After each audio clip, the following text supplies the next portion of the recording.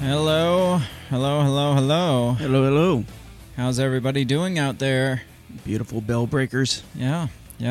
I've just I know. given it to you because yeah. I don't even try anymore because That's- it's just not going to work. Probably best. How's everybody doing out there? It is another week. Yeah, we're officially in fall now. Yeah, fall is upon us. Yeah. It's crazy. And it's chilly out like fall Yeah. would be. It like instantly went from I really know. warm to fall. I know. My kids started planning Halloween like a month ago, but now they're like at full force. Oh, wow. Yeah. Yeah, I've just come to accept it. I know you and somebody else that we work with were saying, "Oh, I'm just ready for fall," and I was just hanging on to summer as long as possible. And now it's just like, I'll just accept it. Bring on the bonfires. Come to the pumpkin spice dark side. Not the no. Let's not go there.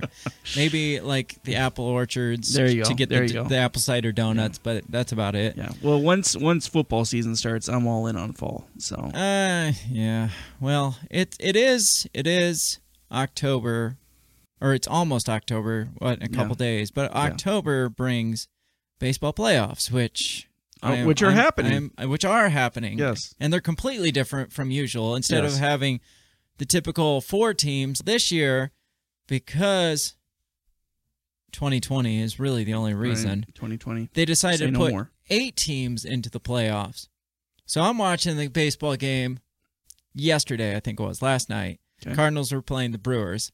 And if they win, they they secure themselves a seat in the playoffs. So they end up winning. And so I texted you. I was like, hey, the Cardinals beat the Brewers, which means they're in the playoffs. And then I was like, but the Brewers in the playoffs too because of who knows, because 2020. I can't explain it. It's confusing. Yeah. But Cardinals are in the playoffs, and that's what matters. Hopefully they do well because they've kind of been on the fence of doing well lately. I saw they got Padres first round. Yep. So They're ranked number 5, I think the Cardinals are, and the Padres are 4, I believe, in the National League. And they haven't played the Padres at all because it's different. I'm not sure. Okay, gotcha. I don't know. I should have kept better track this year, but it's just been a weird, crazy year. So. Because then you had the COVID period where they weren't playing at all. Didn't play for like 2 weeks straight. Yeah, right. And then they played like every day for the last like 2 months. Right. And, like mostly doubleheaders. Yeah, that's crazy. It's just been nuts. So that's been fun. I'm glad baseball season is continuing though for me. Yeah. Because I like baseball. And Absolutely. I'm happy that you get to watch football now. Yes, Steelers are 3-0. That's good. That's really good. That's good. It was a little scary yesterday, but they pulled it off, the Texans. Okay. So their offense looks good. I don't know how they're 0-3, but they are. And so Steelers go on to play the Titans, who are also 3-0 next week. And so it should be a good game. That should be interesting. Maybe once baseball season wraps up, maybe I'll start watching a football game. Yeah, but definitely. We'll see. We'll see how that goes. Yeah. So what else is going on? It's not even the normal like bullshit that I'm hearing all over now that I'm getting sick of hearing. This week and last week particularly, it's like these last couple weeks, it's just been continuous political ads. Oh my gosh. Continuous. You turn on the radio and every single commercial is even political ad. Yeah, even on YouTube and Hulu, they come out these political ads for commercials. Right. We'll be sitting there watching something, and political ad will come on, Teresa Greenfield in Iowa, Yeah. and my son will say, "Nobody cares. Nobody cares about Teresa Greenfield." Yeah. What's interesting to me about these political ads, though, and this is local, so if you're not in Iowa, you don't know who Teresa Greenfield is, or who's the other, Joni Ernst? Yeah, Jody Ernst. Yeah. The funny thing to me about political ads is they'll have a Joni Ernst ad, and she's a Republican. And they'll be sitting there like, Teresa Greenfield is too liberal for Iowa. Right, yeah. She's a good candidate for California, but she's too liberal for Iowa. Yeah. Vote Joni Ernst. It's like, okay, so you're trying to get people to vote for your candidate by saying the other candidate is too liberal. Right. You're not going to convince any damn liberal to vote for your candidate. Yeah. And the conservatives are probably already voting for your candidate. Right. So what are you spending these dollars doing besides just reaffirming your voters vote, I guess. Because they're already doing it. They're already voting for it. So by bashing on the other side as too much of the other side, well, to them, that's a good thing. Right. Yeah. And I see. I think that's the problem with politics is they're not going for anybody in the middle anymore. No. They're just going for their base. Right. Right. And they figure everybody else will just fall someplace. Right. So.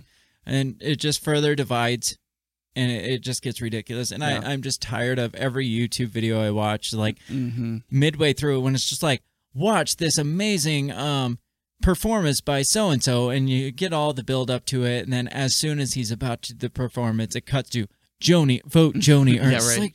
Like, I don't even want to watch this video anymore. I don't even care. You ruined it for me. Thank you. I just want to throw my phone or chuck my laptop across the room. It's just it's driving me nuts. I cannot wait for mid-November. Yeah. A, to see what the fireworks are going to be like when there'll be some big ones when this civil war kicks off, and then B, specifically so these political ads go away. I'm tired of the villainizing, like oh, these guys are evil, these guys are evil, these guys are communists, these guys are fascist, all the fear mongering. It's like yeah. Well, it's even down to the local level again, because they'll be like, so and so Teresa Greenfield votes for the Green New Deal established by Nancy Pelosi and her conmen and blah blah blah, and it's just like they're. Even though it's a local election, they're still tying it to the ridiculous federal politics. Oh yeah, and it's all like so and so is a Trump puppet, or yes. or so and so is a Pelosi puppet, and trying to just tie them to those far ends, and it's like. And some people want to focus more on the local side, which most people focus primarily on the federal, but you do have those people that are like, I only care what's affecting me personally, like at the local level, but they're taking it beyond the local level at this point, and just the only local part I care about is the fact that my damn exit's been closed on the interstate. I have to go all the way frickin' around. That's true. 3 exits up to try to get to my house, and instead of fixing that exit, they just go dig up another one. Exactly. So then you have one less to... And then I got to go another exit up. And it's like, that's the only local issue I care about, is stop tearing up my exits. Stop tearing up the roads. And stop using all the road construction abilities and putting in the damn freaking traffic circles. That's all they're doing is putting in traffic circles. Yes, I got a friend that he works for a company that buys land, and he says that they're putting in more of those things. It's like stupid. It's like, use those resources to fix the roads we have. Right. Stop putting in more traffic circles. You know what the roundabout is? It's just Russian roulette. That's all it is. You go in and you hope you come out the right side. Yep. That's funny. Oh, that's our personal life going on. But we do have a good show coming up for you. We got a special guest on this week. We didn't announce it because it kind of got finalized at the last minute. But we have John Odermatt. He is the co-founder of Lions of Liberty podcast. He hosts Felony Friday, which is a podcast that exposes a lot of the issues and a lot of the shit in the American criminal justice system. He gets guests on from different walks of life that have experienced this, whether it's somebody who's been to prison or somebody who has a family member that's dealt with issues in the criminal justice system. But he's had this show going on for a while. So we got him on specifically to talk about Breonna Taylor and all the stuff going on around that, because that's tied into a lot of the protests going on right now, specifically this week, because the police officers weren't charged. Right. At least most of them weren't charged with anything. Yeah, one of them got a really light charge. Yeah, the only one that got charged got super light charge. So he had a lot of information on that case, so we wanted to get somebody on to talk about that, because we haven't really had a chance to discuss that with everything else going on in the world. Right. And this seems to be sparking a lot more of the same shit that's going on. More riots going on. And unfortunately, this is what, round 4 or 5? I mean, we got Kenosha a couple weeks ago, and now we're back on Breonna Taylor for a site. This is Breonna Taylor 2.0. Yeah, it is actually. 2.0, yeah. So, we already recorded the interview with John earlier tonight, so we're going to kick that here in a little bit. Just wanted to warn you, there is some awkward pauses during the interview. That's not because we're just awkward people or John is just awkward or anything. There was like a 7-second lag or delay on our Zoom chat, so we'd be talking, and then we'd stop, and it would take like 6 or 7 seconds for him to respond. Yeah. So just wanted to warn you about that. If I had more time this week, I would edit that all out. I would sit down for hours on end and edit all those pauses. So bear with the pauses. Get over yourself and just listen to the content. Put on your big boy pants right. and deal with the delays. Because John's got a lot of good stuff to say. He's a really great guy.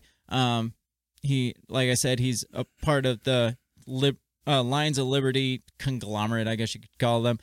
They got three different podcasts. Now you guys are going to have 5 because I said it. I just predicted that you guys have 5 podcasts. So you need to expand really quick. But definitely check out his interview. He gets into, like I said, Breonna Taylor. And then in the second half, he breaks down some ideas he has for reforming the current police force system or criminal justice system. So you got that to look forward to here after I click this intro. But I got to get to the point where I click that intro. So do we keep talking? Do I click the intro? What should I do, Bill? Do we want to keep rambling? No, I say let's You get think this we party should get started. into it? We didn't get to ramble much because we were talking to John. I know, and he's not a rambler. We're going to get right into this interview with John Odermatt of the Lions of Liberty podcast here in like 30 seconds. Enjoy. We'll be back. What did you say?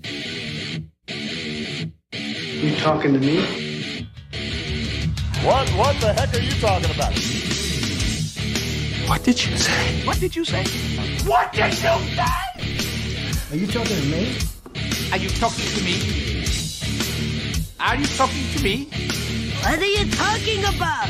What are you talking about? What are you saying? What did you say? Are you talking to me? Well, maybe he was talking to me. What'd you say? Talk to me. What in heaven's name are you talking about? Talk to me, talk to me, talk to me, baby. Did you just say? What did you say? You listen to me. Are you talking to me? Are you talking to me? What the hell are you talking about? Who are you talking to?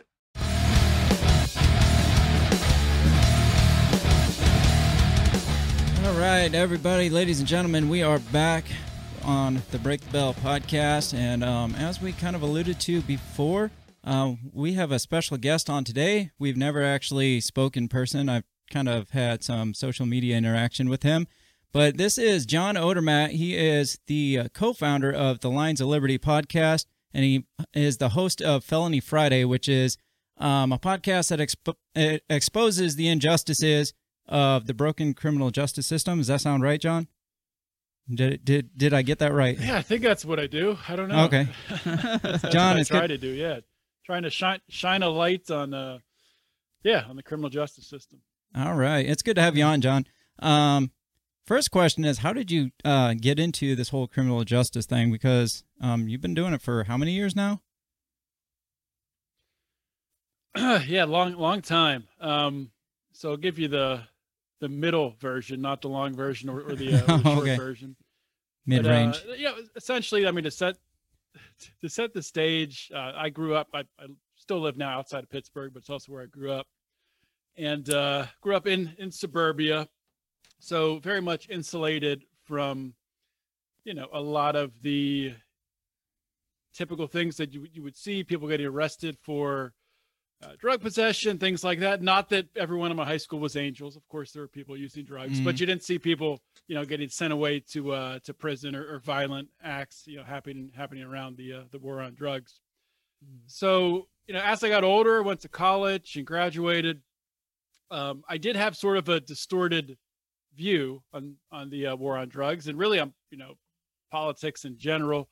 I was hardcore conservative back then. I voted for George W. Bush, and I wouldn't say I supported the war on drugs, but I thought pot should be illegal. But I think everyone my age did. Yeah. But I was like, I stopped there. I said, well, you know, after pot, we don't know about this other stuff. I don't know if we should legalize all these other drugs. But I got sent in my first job down to right south of Atlanta, Georgia, in a town called McDonough, Georgia, small town, backwoods, Georgia. Great place. Met a lot of interesting people. And that was probably the first place I was really exposed to people, working with people who had a little bit of a criminal background, and getting to know them and starting to understand, starting to like break through that, you know, outer shell that I had, to realize that, you know, there's people out there who have, you know, been to prison for drug offenses, and, you know, they're just like you or I. But still, I didn't fully get it. And I got moved out to our facility out in California, Colton, California, which people familiar with the area, Colton is about an hour and 20 minutes east of LA. It's sort of in like the desert area. I think that area is called the Inland Empire. It's a lot of manufacturing industry, stuff like that. It's where a bunch of railroads come together and cross. So that's why there's all the manufacturing jobs there. But very, very rough and tumble area, fair amount of crime. But when I got out there, one of the first things that my boss had me do was have me work with human resources on hiring new people, because we were expanding to like another shift and we needed to expand our workforce. So I got started with that. And the first thing the HR manager had me do was review resumes.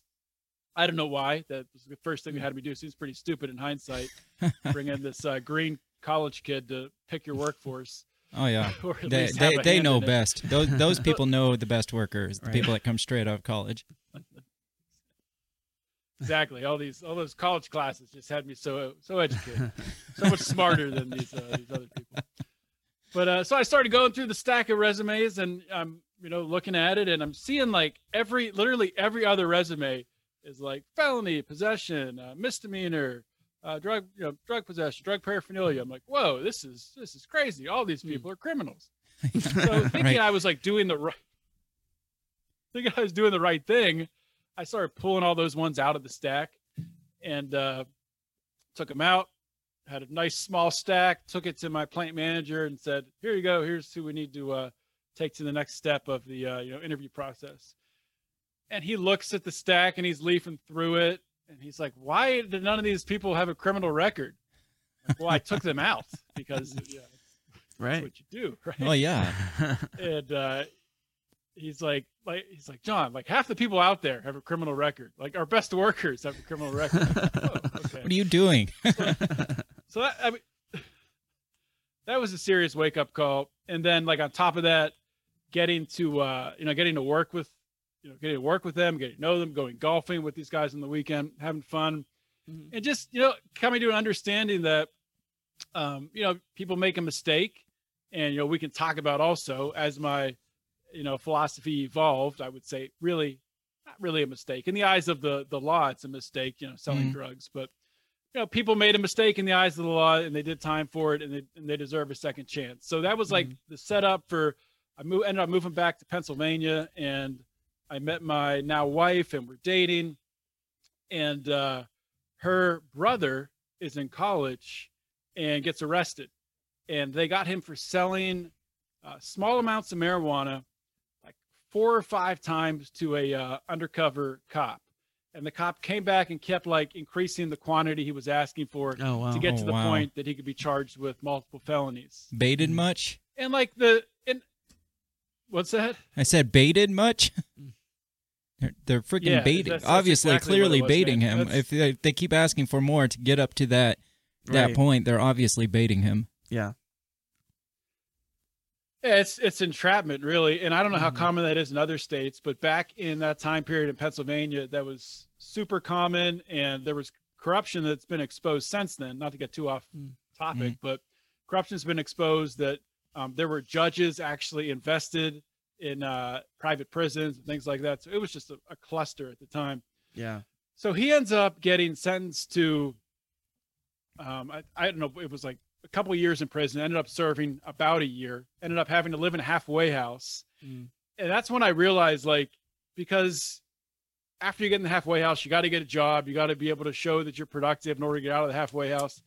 If like our family didn't support him, if his parents didn't support him, and people support him driving him around here and there because he couldn't drive them a license, he would have been screwed. Right. So I started to realize just like this recidivism built into the system that it just sucks so many people into it. Mm-hmm. So that was like the light bulb going off that really set me down the path to really start digging into it. And I started off writing articles just about crazy things that would happen in the criminal justice system, cases similar to what happened to my brother-in-law, just exposing it and writing about it, kind of trying to put like a face to these stories. Mm-hmm. And then my counterpart at Lions of Liberty, Mark Claire, he started up the podcast. God, I don't know. Is that 6-7 years ago now? Something like that. And he did it for a couple years. And he said, you know what? We're getting so many more people listening to our podcast than we're reading our articles. Let's just do another podcast. So he encouraged me to start Felony Friday. And I started it thinking I was just going to be sort of talking about crimes that were happening. I didn't really expect to be interviewing people who did time in prison and things like that, but just kind of evolved into that. And that's really what I'd say 80% of my episodes now are someone coming on the show who's been to prison, maybe a drug crime, but I've had people on the show who have, done violent crimes. In the future, I actually just talked to a contact today that I'm going to be having on interviewing people on death row, which is going to be crazy. And just getting their side of the story, hearing from them and understanding what they went through, not only like for especially people with the nonviolent drug crimes, the injustice of that aspect of it, but just how screwed up the prison system is with, it's just like a black hole. They throw people in there and they're not given any resources. Yeah. When they get out back on the streets, they've been there for 10, 15, 20 years. They don't know how to work a cell phone. They don't know how to freaking swipe a credit card. Just hung out to dry. So just sort of exposing the whole thing. And like you said, it's got a built-in recidivism, that, you're going to go back in once you're out. And you got those college guys that are out there like throwing your resume in the trash because they have a felony on them. So how they even they need to get a job when they're on parole, but they can't get a job because some sorry to say this, but some assholes throwing their resume in the trash. No, it's true. That's 100% true. And that's like the ironic thing and that's sort of what pulled me into it. It's like I saw myself kind of come full circle. I'm like, wow, I mean, there's a lot of people as stupid as I was. So if I can learn this, I'm not a genius or anything. I think most people can figure this out. Sure. Well, the primary reason, sorry to pull you off of that, but the primary reason I had you on was because I think it was just earlier this week. I saw you did a live stream. It was the same day that the cops that shot Breonna Taylor during the Breonna Taylor case, they had just got basically they weren't being sentenced or even like charged with anything, and it was that day that the judge decided, or the grand jury decided, not to charge most of them, except for the one police officer. One guy got charged. He got charged with really light. Yeah, well, it was because some of his stray bullets went to another apartment, not for the bullets that went into. It was like endangerment or something. Yeah, it wasn't for the ones that went into Breonna Taylor's body, right? But the ones that went into the neighboring apartment. So otherwise, you did a live stream talking about that, and we've been meaning to talk about this case. We just haven't got a chance to. And so when I saw that you were doing this live stream, and obviously this is right up your alley with the podcast that you do, I thought, hey man, why don't you get on and talk about this, because you seem to really know what's going on with this case. So why don't you can you just give us maybe a brief overview of the case? I'm sure most people have kind of heard about it, but maybe some people don't really know what we're talking about. Yeah, sure thing. So I think most people do know like the bare minimum of what happened. It was a well, actually there's some controversy now if it was a no-knock raid or not, but I'll talk about that. I was going to ask you about that. But actually, that it was a no-knock raid. Yeah, it was a no-knock raid, and police officers coming in And John, originally, didn't they say that they actually had gone to the wrong apartment when this thing first started? Didn't they say, well, the police went to the wrong apartment and stuff? And so there was a little bit of confusion on that. Yeah, I was listening to one of your early episodes when you mentioned it, and that was one of the first things you had said was, hey, police showed up at the wrong apartment and shot the wrong person. So there's confusion from the get-go of what happened. Yeah. Well, I'm just saying, obviously there was confusion from the media from the get-go, not just from you. Obviously, you were getting that from somewhere, right. Hopefully. But that was the narrative that was being built originally. Yeah, I'm not sure like what started that. But yeah, that was definitely out there at the beginning. I'm not sure if that was who that was put out by, if that was put out by the police for some reason to kind of throw people off the case or what. But that was definitely reported. And it turns out that that's not the case. What it was is they got the warrant based upon, well, like the backstory on it is Breonna Taylor was dating a guy who was a drug dealer, Jamarcus Glover. Mm-hmm. And so Jamarcus Glover was not living with Breonna Taylor at the time of the shooting. But apparently he was still having some stuff delivered to the house from time to time. So they were able to get the warrant. They were watching this Jamarcus Glover, and they got the warrant because he had gone to pick up a package from Breonna Taylor's house.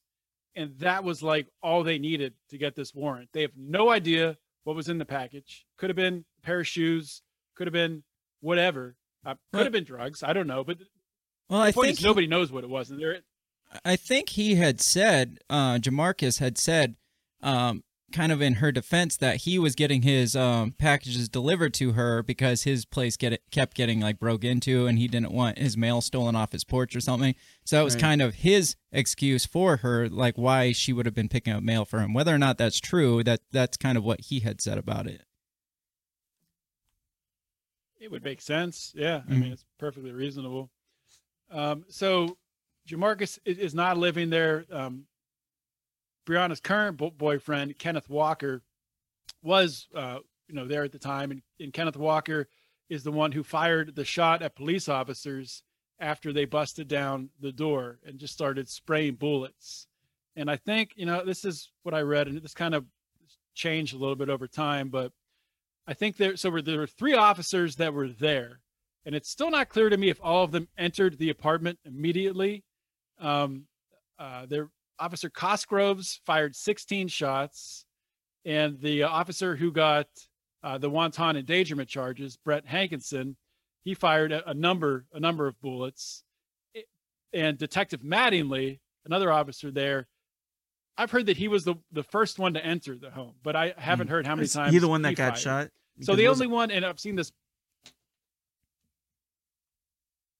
What's that? Oh, I would say, was he the one that got shot? Because I know one of the police officers got shot. I believe so. Okay, I don't have that in front of me. Yeah, I think so. I'll pull it up. Breonna Taylor was shot. I know Breonna Taylor was shot 6 times. But okay. And I saw this posted like in a meme.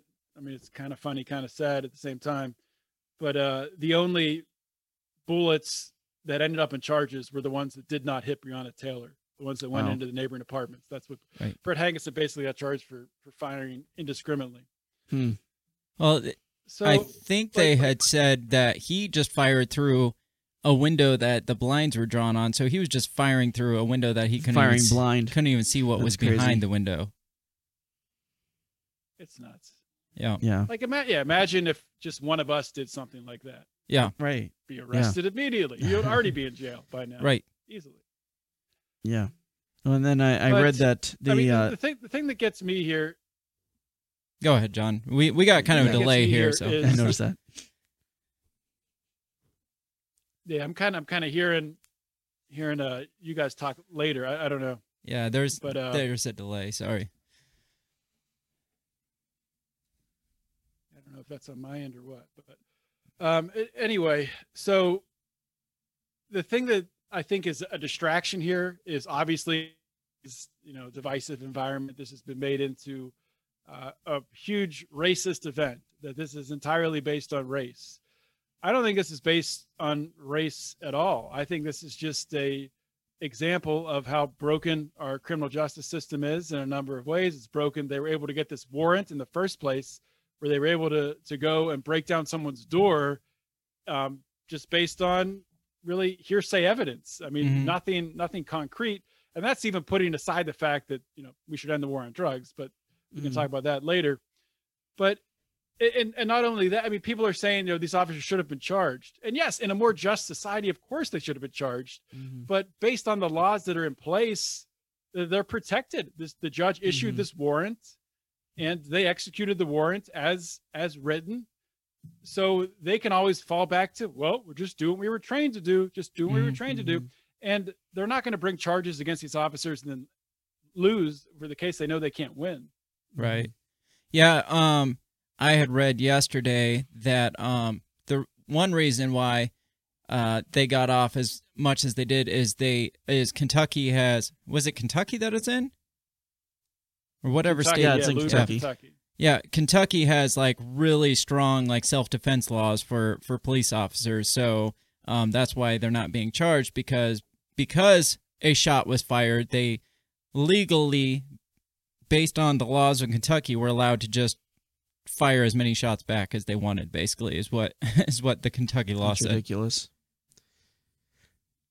And then in addition to that, what I had heard was that the police officers then broke protocol and contaminated the crime scene. Yeah, I was going to get into that later on. Yeah, that's new evidence coming out. Is the one officer that was charged, they have body cam footage from later on that evening, and he came back on the scene and was like asking, well, is there guns, any guns visible? Is there any, specifically he said, is there any long guns visible? I'm not sure why he was asking if there was long guns visible when they pulled a 9mm out of the officer that was shot. So that was strange to me that he was specifically looking for a long rifle. That is weird. And what would be the problem if there was a long rifle? Yeah, I don't know if maybe he's trying to justify more that Right. there was a sniper like shooting at him or something. That's the only thing I could think of. But yeah, the several articles that I read specifically pointed out that he was asking, is there any guns around that are visible? Is there any long rifles visible? And Trying to justify. Yeah, I'm not sure what that was about. Yeah, so I mean, just to get back to this being just based around racism again, and I do agree there's systematic racism in policing. This is not an example of it, and the unfortunate thing is, if we had Black Lives Matter and conservatives and progressives all just get around ending no-knock raids, you could get it done in a couple days. I mean, that law would get passed. Right. But people aren't interested in like real reform. Something like that would actually save lives. No one's interested in that. People are interested in just getting angry, getting divisive, getting elected, raising money. No one's interested in actual solutions. Now, I will give City Louisville credit, because they actually, after this happened, they went out and they banned no-knock raids within the city, which is awesome. Right, because this isn't an isolated incident. I mean, there's been incidents with no-knock raids throughout the country for years. I mean, where they've, people have been killed, cops have been killed. I mean, pregnant women have been killed. Women with babies. I mean, it's just been kind of a constant issue with the no-knocks. I mean, is there any reason for a no-knock? Like, can you justify a no-knock? I know in one of your key points in reforming the criminal justice system is banning no-knocks, but can you see a point for it? Like, what if somebody's like a flight risk, or he's gonna like bolt out the back door, or I don't know. Is there any example that you can think of where it should still be justified, or you say just get rid of it altogether?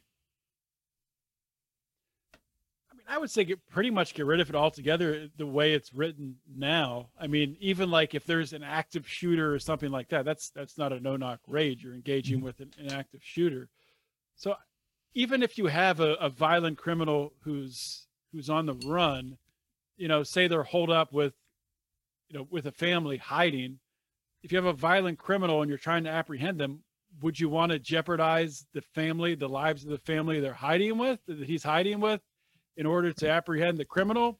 or would you rather wait until he, makes a run out to 7-Eleven to get him? It just doesn't make sense to me. The whole, the tactical reasons behind it. They say they do it for safety, but in all aspects, it makes everyone less safe. It makes the police officers less safe. It makes the people in the home less safe. The actual person they're trying to arrest less safe. It makes all the neighborhood, the neighboring buildings, neighboring apartments, neighboring houses, makes everyone less safe. And it's not just, like a couple of officers coming in, no knock. It's a SWAT team coming in fully armed, busting the fully door loaded, off the hinges. Right. Semi-automatic weapons. Loaded to the teeth, flash grenade, bang. It's just like, so it's much more than just a couple officers coming through the door. So it's come out since that, that they initially had a no-knock warrant, and then at the last minute, it got changed to a knock warrant, which I kind of feel like maybe that's them trying to cover their asses, because they had warrants out for like 4 or 5 different houses for this warrant, the same drug bust. There was like 4 or 5 different houses involved, and all of them had no-knock warrants issued. So at the last minute, they decided for this particular one, hey, let's not do a no-knock warrant. Do you buy that, or do you think they're just trying to cover their ass now? Well, unless I'm missing something, I don't think the actual warrant was changed. I think they're saying that they knocked, right? Well, they're saying they have witnesses, but I had read that the warrant itself got changed to a knock warrant, like at the last possible second. Oh, it might be true. I hadn't seen that. I know that they asked, at the time it happened, they were asking people around the scene if they heard the officers announce. And that day they said, no, we didn't hear anything. And then like 5-6 days later, they came back again. Who knows what happened in that time frame? And all of a sudden there's neighbors saying, oh yeah, we heard the police announce. So yeah, put a little pressure on them in different ways. I don't know. Yeah. Right. I had heard that it was possibly asked. I think I read that it was asked like 4 or 5 times before the guy was finally like, oh yeah, I did hear that they knocked, and they said this is the cops. When did the police actually say this is the cops? I have never heard a police officer refer to themselves as the cops. On the show Cops. This is the popo. Yeah. We're the pigs. Oh man. Yeah. So even if they announced, so you got 3 plainclothes officers rolling up. Let's say that they, pounded on the door. Breonna Taylor and her boyfriend are asleep in their bed. It's pounding on the door, and they're screaming, "It's the police! Open up! It's the police! Open up!" And I don't know how their apartment's situated. Say they're able to look out. They see it's just 3 people dressed in plain clothes with guns drawn. It's like anybody could say they're the police. Like, how are you supposed to trust that? Yeah, it's true. Anybody, like if you're really trying to get the door to open, the fastest way to get somebody to open the door is to say you're the cops or you're the police. So, yeah, no, I understand that. And his defense then was that he thought somebody's breaking into his house. And so he says he fired a warning shot at the ground, which happened to be supposedly the bullet that struck the one police officer in the leg, which they're saying was obviously clearly his because it was a 9mm bullet and he had a 9mm pistol, and all the police officers had 40s or 45s. I can't remember. But evidence is coming out now that one of the officers was issued a 9mm as well, so he could have had a 9mm on him. So the ballistics are coming back that it's not either proven true or proven false. So the ballistics that supposedly proved that this guy even shot a cop aren't even necessarily true at this point. They're saying they may have pulled a training day? Yeah. That would be...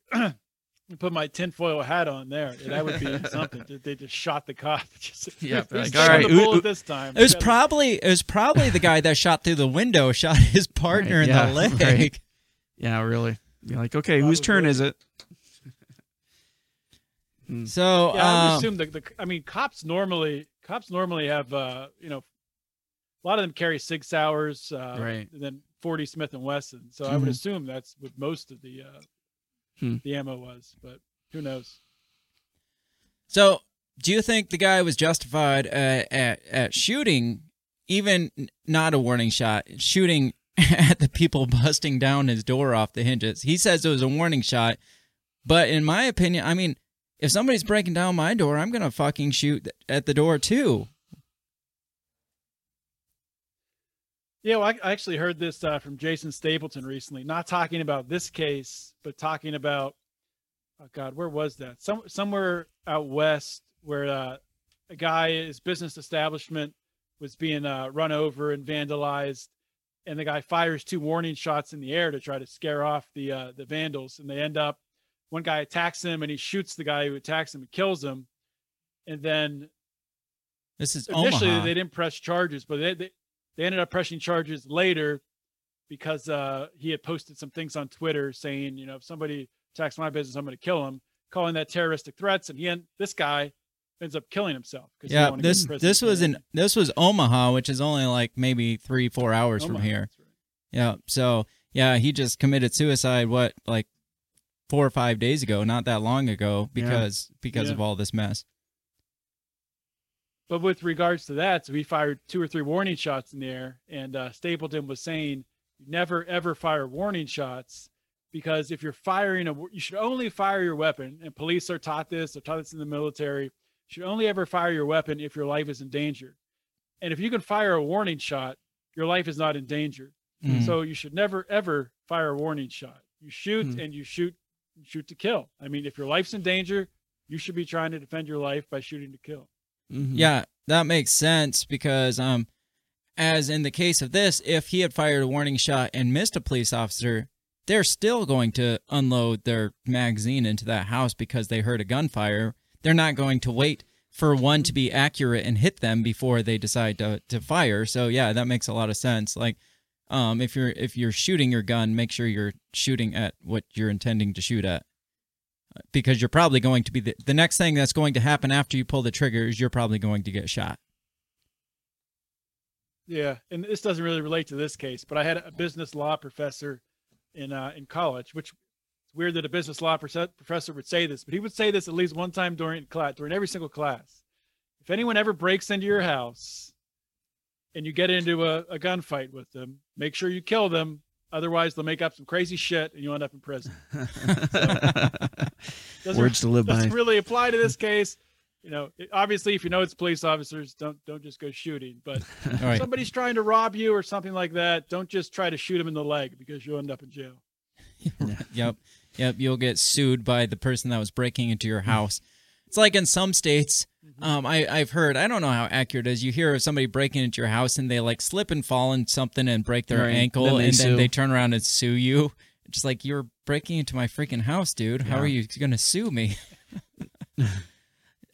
So is Kentucky, is it a stand your ground state? Is it, was the guy, is he justified in, defending himself like that? Well, he didn't get charges pressed against him. He did initially, and then they got dropped, right? Kentucky is a Castle Doctrine state, so it has stand your ground law. I don't think that would apply here, though. Yeah. I'm not sure the grounds are that they didn't charge him. I think that might have just been sort of public relations. Yeah, they felt bad about it, so we're going to let you go. Yeah, sorry we killed your girlfriend. So much shit going on. If they would have charged him, their entire town would be more burnt down than it was. Yeah. So from what I've read, the family of Breonna Taylor won a wrongful death suit against the city. It was like $12 million or something like that. Yeah, I heard 10 or 12 million. So my question, I guess, is it's kind of like the O.J. Simpson case, I guess, but that death suit came after the criminal trial. If you win a wrongful death suit, how is it that the police officers are getting off for a wrongful death when the civil courts deemed them obviously in the wrong for the family to win the suit, but then the criminal charges came after the death suit, it sounds like. So how did nothing happen to these people if they won the wrongful death suit? That blows my mind to me. it's different between civil and criminal, so they don't have to prove without a shadow of reasonable doubt in a civil case. Yeah, I would say, I think it is surprising to me that this settlement happened first. Yeah, I think this would have taken longer, but yeah, I don't think the city of Louisville wanted this to go into like a civil trial where more would be aired out for the public, and so $12 million to kind of keep some of that under wraps so it doesn't come out. I think it's just more public relations, really. It's admitting that they did things wrong, right? But like I said before, like even if they did things wrong, it's not necessarily going to be enough based on the laws that are in place. And the cops can always go back to their training. Well, this is what we were trained to do. We're just doing exactly what we were trained to do. They can bring in a witness, a special witness who can testify to how police officers are trained and they follow the training X, Y, and Z. And you're screwed. And that's why these cops always get off, because they can basically do whatever they want. Right. Yeah. Now we mentioned Louisville has banned no knocks. Is there any kind of bill on the table nationally or to ban no knocks, or is that something that they're just kind of sweeping under the table right now? Yeah, there's Rand Paul. So Rand Paul has his bill to ban no-knock raids nationwide. I don't have the name in front of me, but it has Breonna Taylor's name in the bill. I think it's like Breonna's Law or something. Yeah. I'm sure you guys remember right after the RNC, Rand Paul's leaving, walking back, and you have the protesters yelling at him to say Breonna Taylor's name, shoving him, threatening him and his wife. It's a ridiculous scene. I put it on a freaking bill. What more do you want? I mean, tattoo? It's ridiculous. I don't know. I mean, that bill could be, I don't know if the Senate is in session now, but whenever they're back in session, that could be freaking brought up immediately. They could do it. It would pass the Senate. It would definitely pass the House. Democrats would be on board. Is it going to happen? No, it won't happen. No, it won't. No, because the Senate isn't about actually getting shit done. It's just about playing the political game back and forth.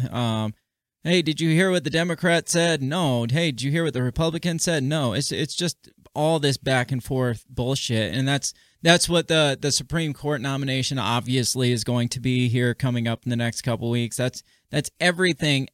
Anymore, the Senate gets nothing done. Look at the stimulus check. They won't agree to it because the other side wrote it up, and when they try to come to terms with it, they come up with something that's supposedly, hey, we met middle grounds. Then all of a sudden, Mitch McConnell's like, you know what? Nope, we're not going to do it because the Democrats actually sided with this shit.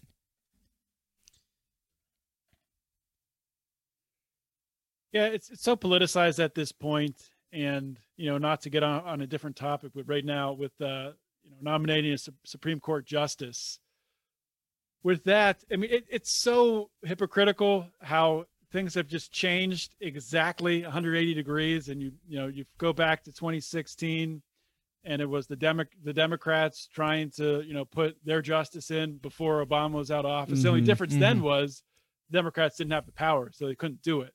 Right. Now the Republicans have the power. They were against it then, but of course they're for it now, and it looks like they're going to do it. So yeah, there's no principle. It's all about power. Right. Absolutely. I feel like if it ever came down to like where they actually had to make a decision based on the facts surrounding them, not politics, I don't think any of them would have a freaking clue what to do, just because they've just been playing this power grab so long that it's just like when you get something like, say, Breonna's bill come through where it's just like, hey, we can both agree on this. It's like they're all standing there scratching their heads like, well, what do? We both kind of agree on this thing. This thing is bad, but I can't look like I'm taking sides with them. Right. So I don't think they even fully understand how to do their freaking jobs anymore. Yeah, it's just about combating each other. Well, they have to shove a bunch of other crap into the bill first before they vote on it. Right, yeah. This is a So at crime least they can bill. Point to something else. That we want funding for the national parks and the arts. Yeah, like the last stimulus bill had how many millions and billions of dollars that had nothing to do with a stimulus. Right. It was just funding whatever the hell they felt like funding. Yeah. So anyway, back to Breonna Taylor. We kind of get off topic all the time on our show, so you can look forward to that. So I like it. yeah. So I guess, I mean, in a perfect world, how does something like this go down? Like, let's rewind back to where it first started going wrong when they got the warrant based on her picking up a package. Like, in what world does that merit a warrant? Like a raid? Just somebody picking up a package? Like, how? I mean, how do you justify that? Like, I feel like that's where this whole thing started going down the wrong path, is when the police have the power to issue a warrant based on some such like unprovable evidence, and it goes all the way to the point where, hey, we can break down a door and start shooting. Well, that's why we should all kind of be in fear when we see something like this. I mean, I think there's a lot of people on the right side, on the conservative side, who will say, in response to Breonna Taylor getting shot in a no-knock raid, or even like Duncan Lemp, when he was shot in a no-knock raid in the middle of the night too. They'll say, well, if they just, for Breonna Taylor, well, if she wasn't just involved with that guy selling drugs, this never would have happened. Or with Duncan Lemp, well, if he wasn't posting stuff on Instagram talking about militias, this never would have happened. Well, that's freaking ridiculous, because this proves that it can happen to, absolutely anybody. And there's stories I've talked about on Felony Friday before where, they'll face a warrant on going through someone's trash. And I remember one story, I forget where it was, they found in someone's trash, like, it was actually leaves from someone making tea, but they thought it was pot. They were able to get a warrant based off that, and did a no-knock raid on, I think it was like set of like 70-year-old grandparents. Holy they've shit. faced no-knock raids on somebody going to the store to buy lights for growing lights, and they raided a house, and they were just growing tomatoes. It wasn't anything else. But I mean, to get to the whole point of this, I mean, talking about like a perfect world, what's it look like a perfect world? Obviously, a perfect world, you don't have drugs illegal. You have it regulated on the free market, and that way you would take the regulation of drugs out of the hands of the police departments. It's a waste of their time, it's a waste of their budgets, and it makes everyone less safe. Yeah, and I want to get to that in the second half, because I kind of mentioned a little bit. You have your 7 steps of criminal justice reforms, and that's one of the big ones is legalizing drugs. And I'm assuming your view is legalize all drugs, not just marijuana. Like, a lot of people can get on board right now with legalizing marijuana, but I'm assuming you mean just legalize them across the board. And we can get into that more, but I don't want to put words into your mouth, so I just wanted to make sure that's what you're saying. Yeah, legalize. I'll say it this way. Yes, all drugs should be legal. The government should not dictate what you are allowed to put in your body, what you're allowed to sell to your neighbor, what you're allowed to open a business and sell to willing customers who buy products consensually. With that said, of course, I'm going to support a bill to just legalize marijuana, or a ballot initiative to legalize medical marijuana. I realize that things like this happen incrementally, and we're not going to have a giant step where we wake up tomorrow and the drug war is completely eliminated. It's going to be kind of nicked away at over time. Mm-hmm. Do you have something, Bill? Oh, I was just I was reading because I had seen something you were asking about how they got the warrant, and I'm sorry, we're backtracking a bit, but this is an article where it says that Guy was offered a plea deal if he would name Breonna Taylor as part of the syndicate, this drug running syndicate, and so that's how they got her name. Yeah. So, And- which plea deals? I mean, that's a whole different thing. That actually happened. That happened after. Oh, it did. Oh, gotcha, So, gotcha. Yeah, when I first saw that too, I thought the same thing, and I was like, "Oh, light bulb moment! I see what happened here." Right. But no, that actually happened after she was killed, Gotcha. and which is equally as shady. Well, yeah, they're it's trying to cover their tracks. It's worse. Yeah, because you pick up, because I think it was the ex-boyfriend that pointed, like, named her, because they picked him up the exact same day at a different location. He was nowhere near the site that she got killed at. He was like at the other houses 5 miles away from where she was, but somehow they managed to get him to say her name as a co-conspirator or whatever you want to say. But yeah, after the fact that she was killed, why push this guy to say this other than, like you were saying, maybe to cover their asses, cover their tracks, and be like, well, look, she obviously was part of this, so we are justified in breaking into her house and putting 6 bullets into her. How the officers were not charged with obstruction from, again, tampering with the crime scene, trying to push, evidence and witnesses to say different things. I mean, it's just, but like you said, police officers are protected in this system, so they have that ability.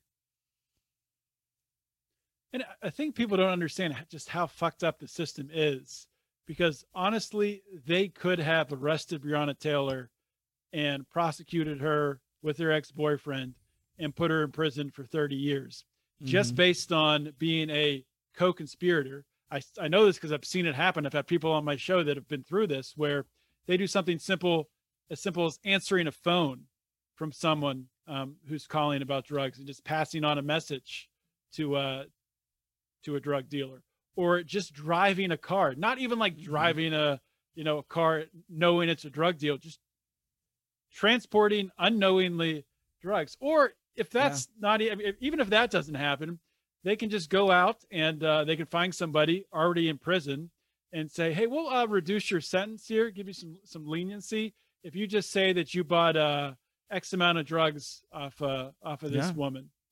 And it happens all the time. It's called ghost dope. People go to jail all the time for ghost dope. They go all the time for hearsay evidence, and it's ridiculous that this stuff is allowed to happen. They could put any of us in jail if they wanted to, and that's why if you ever do get charged, especially in a federal indictment, you're not going to win. So just cop a plea deal, even if you're 100% innocent. They will freaking rake you over the coals and put you in prison for 50 years. And if you don't take the plea deal, they will slam you with the max too. Oh, absolutely. I was listening to, I can't even remember who the guest was that you had on, but her boyfriend got he got picked up for some drug charges or something, and they didn't take the plea deal because they thought for sure they were going to get off with it. Like everything looked like all the way up to the point that they were going to get off with it. Then all of a sudden it came down that they were found guilty, and because he didn't take the plea deal, he was given like a life sentence or some exorbitant sentence like that. Solely for the reason that he didn't take the plea deal, they gave him the max deal. Yeah, I think that was a recent episode with Cynthia Solis and her husband. I think his name's Baldemir. Yeah, I think he's in jail for life. Yeah, and that was kind of a different one where they also brought into the trial. There was no charge, but they floated this idea that he had put a hit out on a police officer, which there was no evidence of. There was an article written in the paper with the police officer pretty much accusing him of doing this with zero evidence. And then they brought that into the trial as evidence in this drug trial. And that's one of the ways they were able to get that life sentence was because of that. Sort of similar, to what they did to Ross Ulbricht in a federal trial. Mm-hmm. I don't know how familiar you guys are with that case, but no, they not really. alleged in the Ross Ulbricht trial, Ross Ulbricht, the founder of Silk Road, a guy that's in jail basically for creating a website on the dark web where people could anonymously sell mostly marijuana. He banned, there's stories that there was like, pedophilia on there, stuff like that. That stuff was not allowed. It was, there were some ethics behind the site. Things were anonymous and encrypted. But most of the sales were just people selling marijuana to each other. But federal agents infiltrated the site, and they were acting as administrators. And then during the trial, none of that was allowed to be brought up in the trial, that they were acting as administrators. And they blamed all of the actions of administrators on Ross Ulbricht. And Ross's legal defense wasn't allowed to say, oh, but also there were federal agents that were administrators of the site. And then these federal agents also right now are in prison for stealing Bitcoin off of Silk Road. So wow. I mean, the whole case is complete garbage.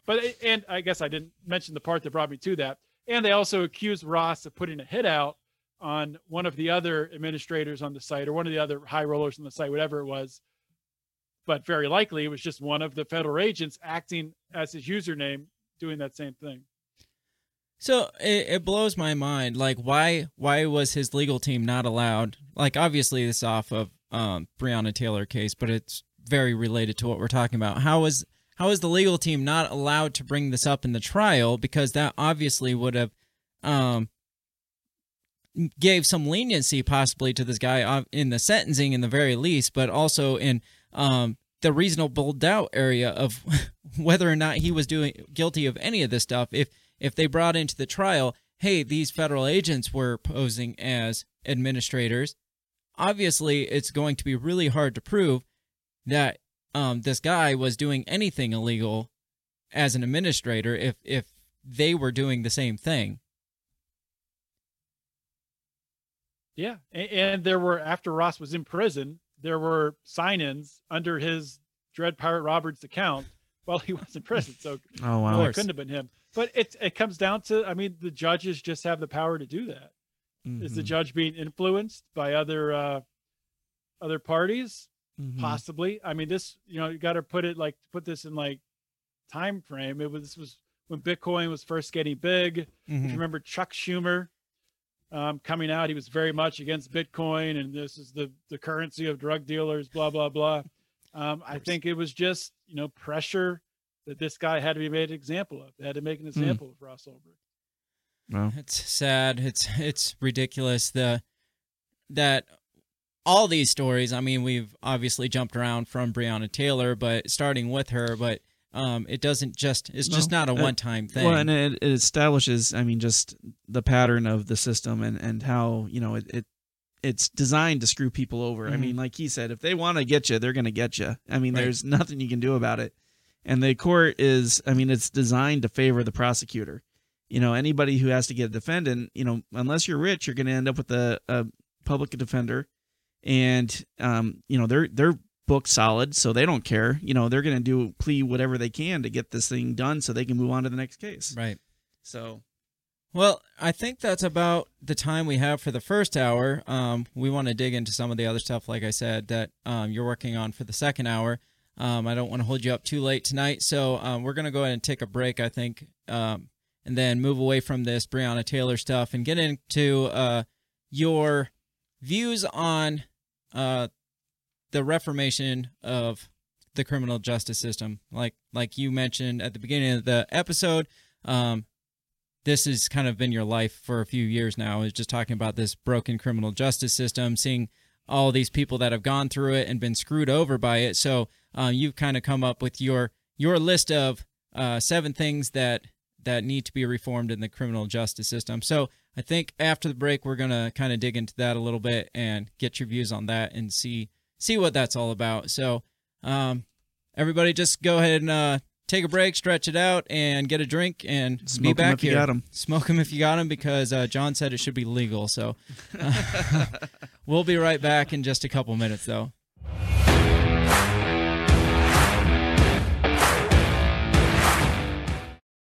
Hey, everybody. I just want to take this time to give a big shout out to the very first sponsor of the Break the Bell podcast. That is Goulash Media. They can be found at goulashmedia.net. Goulash Media specializes in graphic design, web design, audio recordings, video work, wedding videos, music videos, even political campaign videos. Goulash Media caters to the little guy with the big vision. You can check them out at goulashmedia.net. That's GOULASH media.net. Have you ever thought that maybe voting, maybe all this politics constantly surrounding you is not the way to achieve freedom in your life? Hi, I'm Remso W. Martinez, and I ask myself the same question. That's why I'm on a journey to find true freedom in my lifetime. From learning about financial independence, to new ways to develop rugged individualism, to amazing guests living strange, crazy, amazing lifestyles that you've only thought might be real, but actually are. Go ahead and check out my new show, On the Run with Remso W. Martinez at the We Are Libertarians Network. You can find On the Run with Remso W. Martinez on iTunes, SoundCloud, Stitcher, Google Play. You know how the internet works.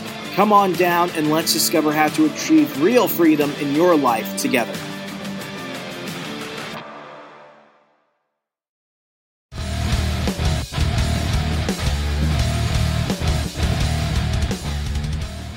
All right, everybody, we are back, and back from that wonderful break. We are here once again with John Odermatt of the Lions of Liberty podcast. He hosts the Felony Friday on the Lions of Liberty podcast. And as we were mentioning earlier at the first half of the show, he talks about exposing the injustices of the criminal justice system, exposing how broken it is. His show brings on guests that have gone through it, or they have close relatives that have gone through and experienced this firsthand. And so we're just going to get into, as we mentioned before, he has his 7 criminal justice reforms. He's written an article, I think, about this, correct? And you just kind of... Yeah, I think I wrote this back in 2014. Oh, no, wait, it was only June of 2020. I was going to say, it seems like forever ago, but it wasn't really. It was like just shortly after the George Floyd thing came out, I'm pretty sure, is when you first started talking about it. So why don't you just go ahead and get into that for us? Yeah, it's really crazy how weird this freaking year has been. But yeah, so this, I guess what it really forced my hand to write this was seeing really nobody else doing it. I'm kind of putting together like a package of, what we really should be striving for here. And I was seeing a lot of people popping up on my Facebook and Instagram and Twitter, all of a sudden interested in policing reform and criminal justice reform and abolishing the police. But they didn't really know what they were talking about. They kind of thought if they changed their profile picture black for one day, that was going to change the world. Yeah. So just trying to get people, around a group of ideas and kind of explain some things. And I don't go into like a lot of, I don't go super in depth on any of these in the article, but no, we can talk more in depth on it if you want to today. Sure. But the 7 are, and these are in no particular order of importance, but demilitarize the police, decriminalize all drugs, end occupational licensing, ban no-knock raids, end qualified immunity, stop the use of taxpayer funds to pay for victims of police brutality, and end civil asset forfeiture. That's a great list. So after I did put this together, though, this was during the time that Justin Amash I think he was still running for president, Libertarian Party. I'm pretty sure he stole my list from me because I saw a tweet come out from him with this exact same list like 2 days later. So wow. Was that in the first or second week that Justin Amash was running for president? I think that was week 2. So start wherever you want. All of these obviously have a lot packed into them, right, and a lot of reasoning, obviously, why you would come up. This isn't just a list off the top of your head. Well, like the first one, demilitarizing the police. Is that just referring to like their equipment, like how they roll out tanks if they need to? They're getting used military equipment, or exactly how deep does that go for you? Yeah, like just to describe it real quickly, like what I mean by it, and to explain to people how this happens, like how do these tanks end up on the streets in local town or local city. And there's a program for it, the 1033 program with the Department of the Defense, which started in the 90s, I believe, under Bill Clinton. Could be wrong. But actually, Obama kind of rolled it back a little bit. It made it more difficult for that flow to happen. And then Trump, when he got back in office, his executive order in 2017 ramped it back up and made it easier for police departments to access this equipment. And I think like the part here that I think it's important, and maybe a lot of people miss it when they talk about police militarization, but this to me is a symptom of our foreign wars and foreign adventurism and the military industrial complex. This just kind of completes that circle. So, you have all this military gear going overseas, going over to, to fight in faraway lands.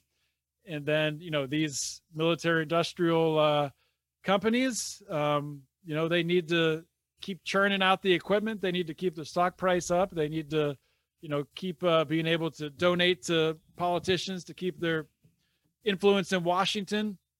So this 1033 program allows that equipment to cycle back through and continue to be used, and keeps the demand up for the military to need the tanks and everything else. So it's, just from a tactical standpoint, militarized police on your streets in your local town. It just turns things on its head from the standpoint of, you're going from really the police serving. And I know it's rare today to see police serving the public, but that totally goes away. And it just from just the aesthetics of it, it's a very forceful thing. And it goes from, it's turning your city into a militarized zone just based on the equipments and the gear that these cops are wearing. Well, and you really get away from the community-based policing that was so successful in the 80s that you saw like in New York City and stuff, that kind of took that out of the cesspool. And we go into, this pro, fight terrorism, like you said, kind of really digging down in the drug war. I did a paper on militarization of police a while ago, and to me it just blew my mind, like what some of these police departments were coming up with. Like these podunk police, little towns coming up with a Huey chopper and like total body armor and wow. RPGs. It just blew my mind. It just what the police departments could come up with. And like you said, it's really it's scary. You don't want an army on your block, patrolling. That escalates shit really quickly. Oh, yeah, absolutely. And it's interesting to me that you mentioned that it came in the Bill Clinton era, because that's when kind of things were ramping down from war. There wasn't a lot of military adventures going on during the Clinton era. So obviously these military businesses or complexes, the military industrial complex, whatever you want to call it, have to keep making their money somehow. So it's interesting that it came around during a time where there wasn't a lot of wars going on. So like you said, they got to keep making their money. So, hey, why don't we just turn around and give it to the police and keep demand high? Right. Yeah, and it definitely was Bill Clinton in 1996. So I verified. I think I said early 90s before. I guess that's actually mid. It's interesting that all these criminal reforms, that were so stringent happened during the Clinton era, Right. The minimum mandatory minimums and, 3 strikes you're out rules, it's just things that have been, really overcrowding our prison system. Yeah, that's not to say that, just Democrats are responsible for it. Oh, no, I know that. Reagan obviously ramped up the war on drugs more so than probably any other president. But yeah, I think if you talk to just a person on the street, they would assume that probably Democrats have been more friendly, which has not been the case at all. No, it's never the case. It's always seems to be the two-sided coin, two faces of the same monster, or whatever you want to call it, because it doesn't matter which side's kind of been in power for the last at least like 50 years since the war on drugs started, in the very least. nobody's really done much to change that and to kind of bring things down. It's been kind of escalating ever since. Like you said, maybe Obama brought it down a little bit, but I don't think tensions really came down that much. Right, and I think that was in response to the Ferguson that he tried to roll back some. Yeah. So John, what level of armament would you say would be appropriate for like a police force in your eyes? I mean, well, I mean, as long as we're allowed to have tanks too, I'm okay with it. Well, I'm good with that. I want a tank. That's true. I've heard that you're able to get a tank. It's just there's a lot of red tape to get to that point. You just have to turn over everything. So worth it. Your entire life over to the government just to sift through it. But I don't know. I think we need to get. It kind of all ties together in that the police are doing way too much. I mean, they're doing way too much with enforcing the war on drugs. They're doing way too much by pulling people over for if you have a brake light out. Why are we pulling people over for that when you could just get their license plate and mail them a ticket? Right. Like it's kind of ridiculous. Like I kind of look at it like let's minimize the amount of interaction between police and civilians. It'd be great if we could privatize police. Maybe some towns will eventually. I know they were talking about abolishing police and, making it more of like a social worker type thing, but also with a violent task or with a task force that could respond to violent encounters up in Minneapolis. I don't know where that stands right now.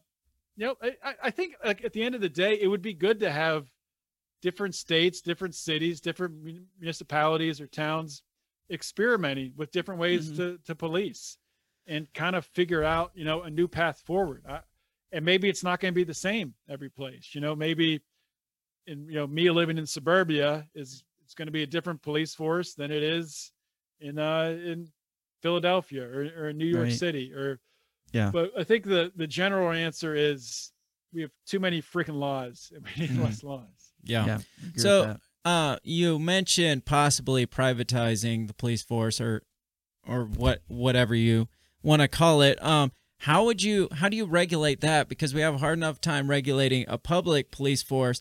I've seen, because there has been privatized military forces such as like Blackwater and stuff like that just got like completely disbanded because they were completely unregulated and they just go and like just completely tear shit up, and there was basically no stipulations on them, and so they had to be completely disbanded because of all the horrible things that they did. How do you regulate, or how do you I don't see how a privatized police force works. I've never really put a lot of thought into it, but it seems kind of scary to me. Well, I mean, they have to operate under the assumption. I mean, you have to operate under the natural law that obviously we're not going to start wars with the neighboring town. But I mean, to put it simply, like whoever is employing that police force, they should be determining what the rules are. It should be consent. And you say, well, how are you going to get everyone in a town to consent on, what should be policed and, what should be the role of the private police in the community? Well, it's probably going to be pretty damn small what their role is to get everyone to consent to it. So, if there's breaking and entering into someone's house, I think people would probably agree that maybe the private police force should be allowed to respond to that. Right. Or, if somebody was killed, maybe the detectives, private detectives, well, probably okay to bring them in to investigate a murder. And I'm just making this up as I go, but the bottom line is I think a lot of this stuff would just be determined by the free market and based on communities working together. Like a lot of the stuff we think about, like from a libertarian standpoint, how can any of this work if we don't have a central authority telling us exactly what to do? It's people working together determining the best course of action. And I don't know if they're going to get it right the first time, but you make adjustments and you make it better. And I'm an optimist. I don't think that private police forces would devolve into warring factions of city states and, nuclear killer arms going back and forth, I think it would work a lot better over time. It would have a much more peaceful society. Well, I know, like some cities, they don't respond to like alarms. They farmed that out now. So because it just takes too much time to respond to electronic alarms that go off. So like a company will provide a guard service, and they're the ones that will respond to the alarms. That way, it keeps the police out of it. They can do whatever else. So maybe some kind of model like that. Well, I like to play devil's advocate. I like what you're saying, No. but there's always a flip side to it. You look back possibly in like the 40s, 50s, 60s, like specifically like in the South and stuff like that, where different towns regulated things differently based on their own personal beliefs or what have you. And that's when people were getting lynched in the middle of the streets, and the entire town was okay with it and shit like that. How do you counter that, I guess? Like, because you're going to get some rural towns in some certain parts of the country that are going to be slightly more racist, I guess you could say, than other towns are. And so they're going to obviously probably, that's going to come to play when you're having a privatized police force. Yeah, well, I think the way a lot of libertarians would respond to that, I'll say how they would respond first, because I would respond differently. They would respond that just the nature of having decentralized power, it would be easier to overthrow a government like that was abusing rights, that was, permitting slavery or doing something terrible like that. I think that's true, but also I am of the belief that I'm for individual liberty all of the time, even if that comes from a federal government that has to come in and stomp out say if a state was starting to have slavery or something like that. If we lived in a society that that was more free and something like that was starting to happen, I'm totally okay with a federal government coming in and stomping that out. So I'm not sure exactly where. I'm kind of lumping all libertarians in one basket. I don't think everyone falls there just on the decentralization. But I think like the way that Donald Trump handled coronavirus, he left it up to basically the governors and the states to determine their best course of action. Mm-hmm. And there's been some that have handled it in a more authoritarian way, and there's some that have handled it in a more lax way, letting businesses operate, letting businesses determine their own regulations. So I think that's favoring the choice there, and the ability of the individual states to have their own states' rights per se. But you have not to get way off topic, but you have pushback now from Democrats saying that if Joe Biden was president, he would have locked down the country and it would have been right. Better for everyone. Mm-hmm. So it's a trade-off. And now I've gotten so off topic, I forgot what the question was. I don't remember either. Oh, we were talking about... That's how we roll here. Yeah, it doesn't matter. It doesn't matter. You answered the question, so that's good. Maybe switch course a little, because we kind of talked about the decriminalization of drugs, and you have on here, actually on your list, decriminalizing all drugs, so that answered the question I had earlier. Maybe break that down just a little bit more, because you alluded to how... things would be a little less violent, things would be a little bit safer. I'm sure you have all kinds of critics saying, well, how is it going to be safer by legalizing drugs? Yeah. I mean, I hear people say that all the time. And actually, I just had on a guy who's running for state senate in Pennsylvania as a Democrat, John Pedora. And he's running on legalizing all drugs, on having safe injection sites. So he's getting some crazy pushback from his constituency. Oh, I'm sure. But to look at it just from the general standpoint of drug dealers. So you have drug dealer Joe and drug dealer Bob, and they have their territory, and maybe they have some deals in place, and maybe one of their minions goes out of line and invades the other's territory, violates the contract per se, even if it was just a verbal contract, violates the contract.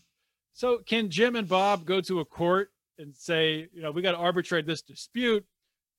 Bob's taking my money because he's in my territory, blah, blah, blah. No, they can't do that because they'll both be arrested. They'll be exposing their drug rings. So the only way to arbitrate disputes, not the only way, but what often ends up happening, because to be honest, a lot of these individuals, a lot of these people are lacking in education, they're lacking in de-escalation tactics, and it oftentimes resorts to violence.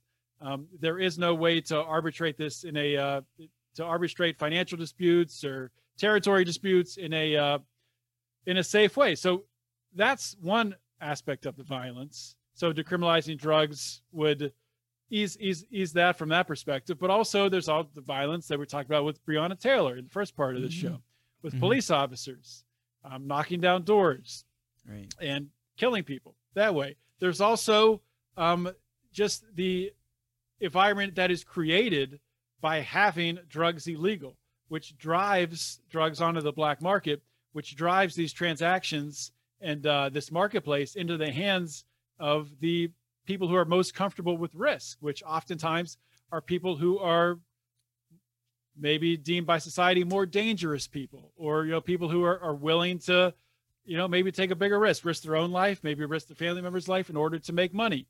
And then in these inner cities and in these urban areas where the drug dealers are the ones making the most money, they become the role models in that society. They're driving the best cars.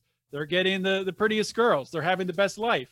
And but to a young person growing up in that, they don't see another path out. So that becomes sort of a way forward. And, that becomes sort of like a mentorship in often respects. And I've had guests on the show before, and it's hard to believe this, but I've had multiple people tell me this, that they remember being 3 and 4 years old, and their first involvement with the first involvement with drugs is being asked to, hey, can you go, take this envelope here and put this under the garbage can? Someone's going to go be picking something up. And the little 4-year-old going out, put money under a garbage can for a drug drop. So they get involved in this so early. And people point to, the problems in our cities.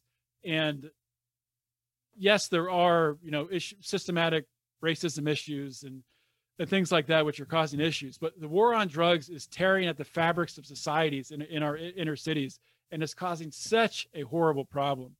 And if these drugs are legalized, is that going to make things become great the next day?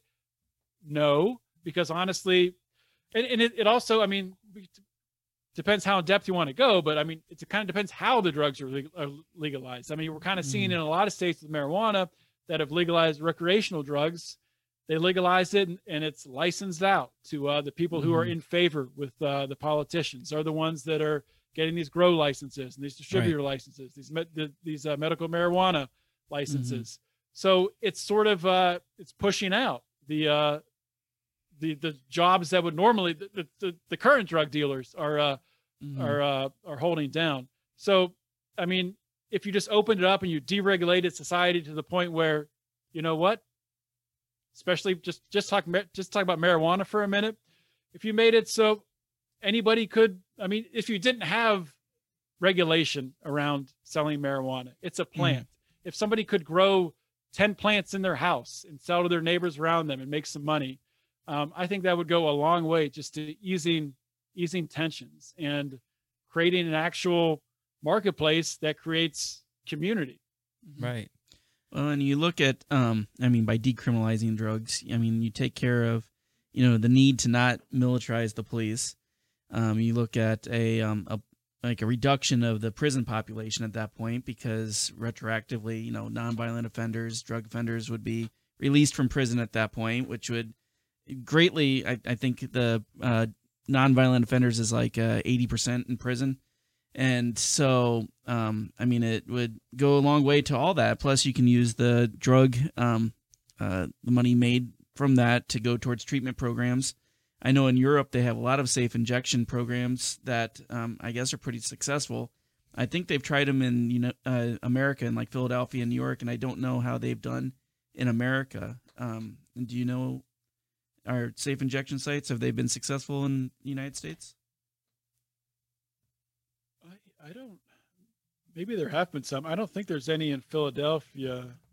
I'm searching now. I know the most successful one that I know of outside the United States is in Switzerland. Right. And they started that in 1994. And there has not been one overdose from the safe injection site. And a lot of people end up getting off of heroin. And people say, well, how does that happen? How does someone just get off of heroin? And I don't know if you guys have ever heard of the book Chasing the Scream by Johan Hari. No. Outstanding book. Highly recommend the Audible version. It's an entertaining Audible book with voices and just a great job narrating it. It's not done by him. It's done by someone else. But in it, he talks about really like the root cause behind a lot of drug abuse, drug addiction, overdoses.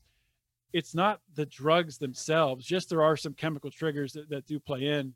But a lot of times it's depression. It's dealing with, just people having different struggles in their life and turning to drugs as an outlet in order to make them forget about, the things that are going wrong in their life.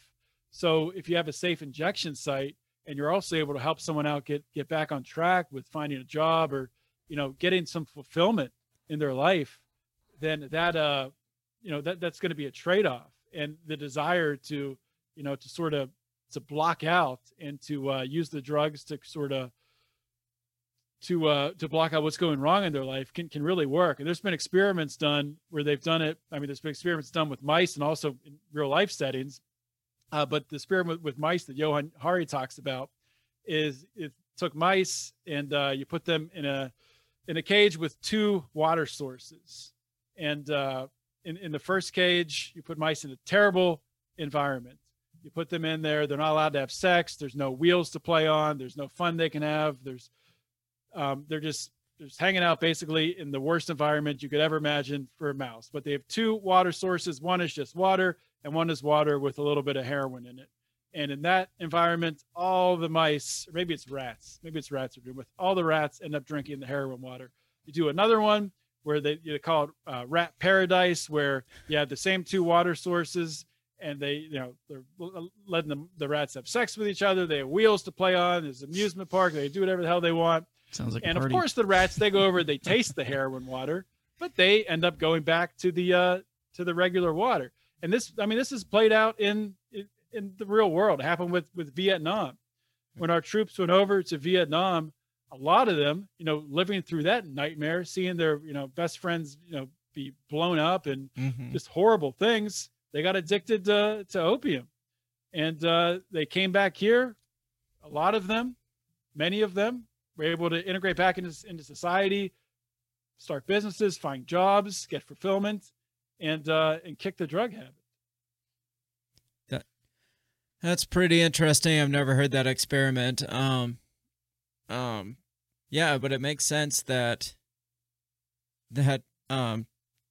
you have kind of those holes in your brain or chemical holes that are causing the depression or whatever. You're missing that because I assume life experience kind of fills in those dopamine effects or whatever. That's why people get hooked on being like a daredevil or doing like extreme sports and stuff. It's kind of like that same drug to them. So life experience can still fill in those same holes that opiates or whatever drugs are filling them in. It has that dopamine effect on you. So it would make sense that if you're not getting that stimulation externally or from life experience, then you're going to turn to getting that fix from drugs or heroin or what have you to fill those voids, those chemical voids, which most people probably don't even think of the fact that a lot of your happiness or your moods and stuff comes from chemicals in your brain. It's not just this like emotion, this random vague emotion out there. It's like chemicals in your brain that's doing shit out there. And so, yeah, you get those like, I'm not a scientist, but you get those like spaces in them that the drugs like fill in those voids and becomes dependent on that. Mm-hmm. Yeah, and I'm not an expert in recovery, and I don't pretend to be one. And I'm not going to say what I just talked about with just adding fulfillment is going to work for everyone. But yeah, I'm a big proponent of making all options available, and letting the experts determine what works best for individuals, and putting all that on the table. And one of the most damaging policies I've heard of come out right now of the recent campaign season with Biden and Trump is Biden talking about mandatory drug rehabilitation for drug arrests. So you get arrested, like possession of heroin, mandatory rehab, which, I mean, I don't know if you guys know people who've been to rehab or have talked to them. Like, that's not something that you can like mandate. That's something people have to be ready for. That's just a terrible idea. Now, if you go in with the wrong mindset, you're going to get exactly what you go in there looking for. You're going to get jack shit out of it. You're not going to get anything out of it. And you're just going to be constantly looking for that guy that can get drugs snuck into rehab to give them to you. You're not going to be, if it's a mandatory thing, it's like mandatory fun. I don't know if I was in the military, and one of the things they always did was this mandatory fun day like every month, and it's just like nobody freaking wanted to go to that thing. It's like we just want to go home and have our own fun. So you what get was an example of something they did for mandatory fun? Usually we'd just do like a cookout, and the worst person they'd barbecue, they'd grill like hot dogs or something. And would you like your burger well done? Yeah, exactly. I don't know. It's just a group of people we work with all the time. Probably 90% of them I can't stand. So, hey, let's all hang out and have fun and have like mandatory fun. I mean, yeah, there was that handful of people that I liked, but guess what? I'm going to be hanging out with them on the weekends anyway. You don't have to force me to hang out with those people that I already like. It's the other people I don't want to hang out with. So, that's what it reminds me of going to mandatory rehab. Yeah, you're not, if you're being forced into rehab, like the first thing they say is the first step to quitting is admitting you have a problem. Well, if you're being forced into it, you're not admitting to anything. You're just like, well, you're pissed off. I'm here because I have to be. Yeah. I like your idea, John, of the getting rid of the occupational licenses. I feel like that's really in place as kind of a gatekeeper. It kind of the unions, the people that have been in the industry that have the connections in the community, as they're able to kind of protect their corner of the business and decide who comes in and who comes out. And so we see that a lot in Iowa. You have to have a license to install security systems and do fire alarms. And so a lot of people who are trying to get a start, they have to jump through real hoops. In Illinois, where we've looked at getting a license, it's impossible. I mean, that's a union state too. Oh, I know it's a union state, but it's completely oversaw by the unions. The test, the licensing process. I mean, it is impossible to pass and get a license there unless you have the right connections. And like you were saying earlier, putting less responsibility, I guess, on the police officers. Like giving them less things to do. This is just one of those examples of things that it's like, really, we're paying them to go and enforce the hair salon over there to have a license to cut my hair like this. It's just like, isn't there anything better these people could be doing right now? Yeah, it's crazy. And there was a story, I think it was the beginning of 2020, might have been, I don't know, it might have been longer ago, but there was in Florida, there was this like bust, it was entrapment really, where they set up a bunch of handymen and they'll call them into this site and, say they were licensed to, be electricians. They'll call them in for a legitimate electrical job, and then they'll start performing the electrical job. And then they'll have somebody say, well, hey, since you're here, can you come take a look at this plumbing over here to fix this too? You're already here. My God. And they'll freaking get them doing something they weren't freaking licensed to do. That's horrible. And fine them. And it's just ridiculous. Just a money-making scam. And then the people have that on their record, and it ruins their lives. Yeah, so, all it is this is just less. Go ahead. Go ahead.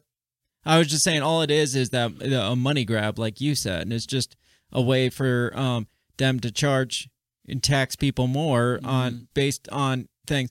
And an example of that in Illinois is, and this isn't necessarily like job licensing, but to purchase a weapon in Illinois, you have to have this FOID card, whatever that is. I don't even know. I live in Iowa, but you have to have this, like, basically a license to purchase any firearm or any ammunition or anything like that. It's not like a concealed carry or something, but for like shotgun ammo, you have to.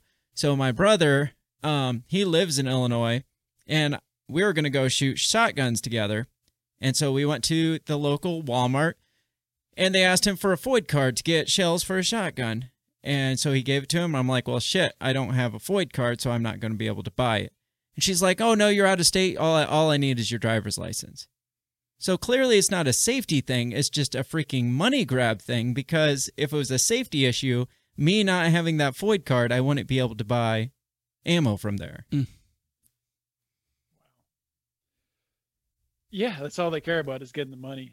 And I liked Jo Jorgensen, the Libertarian Party candidate, who I've had a lot of things I haven't liked about her campaign. Some I have, but I loved her answer when she was asked about, when she was on Mark Claire's podcast on Lions of Liberty.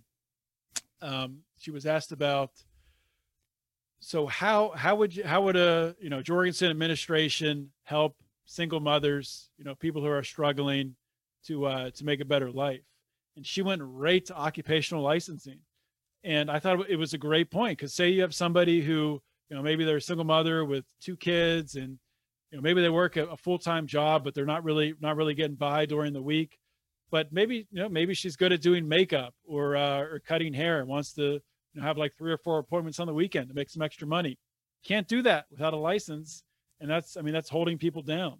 So that's the way that libertarians and people who are in favor of more freedom should be attacking an issue like occupational licensing.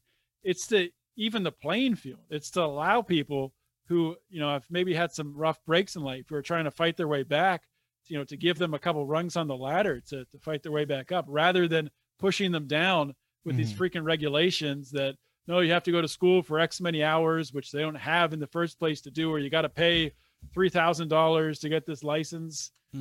It's all bullshit.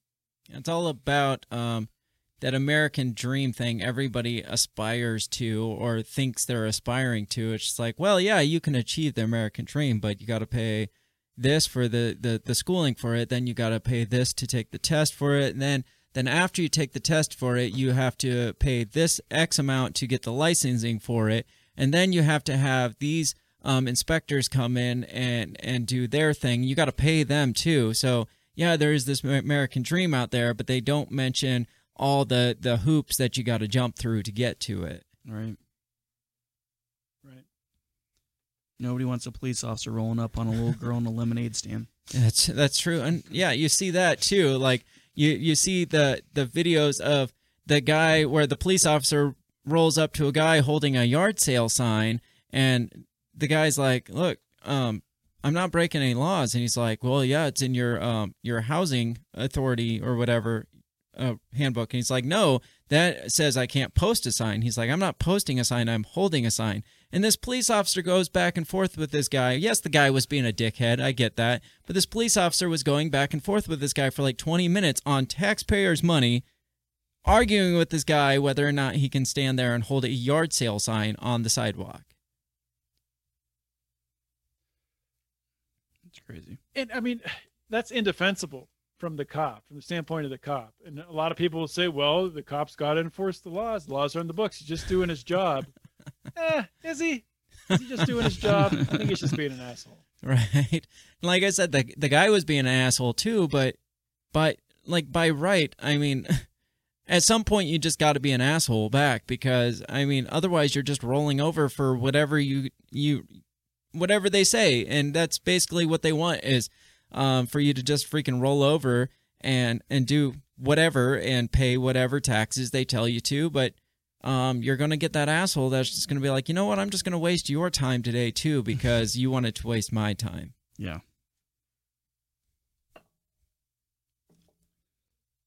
Yeah, and if you're going to try to waste the cops' time like that and push back on them, you better have your ducks in a row. Make sure all your paperwork's in line.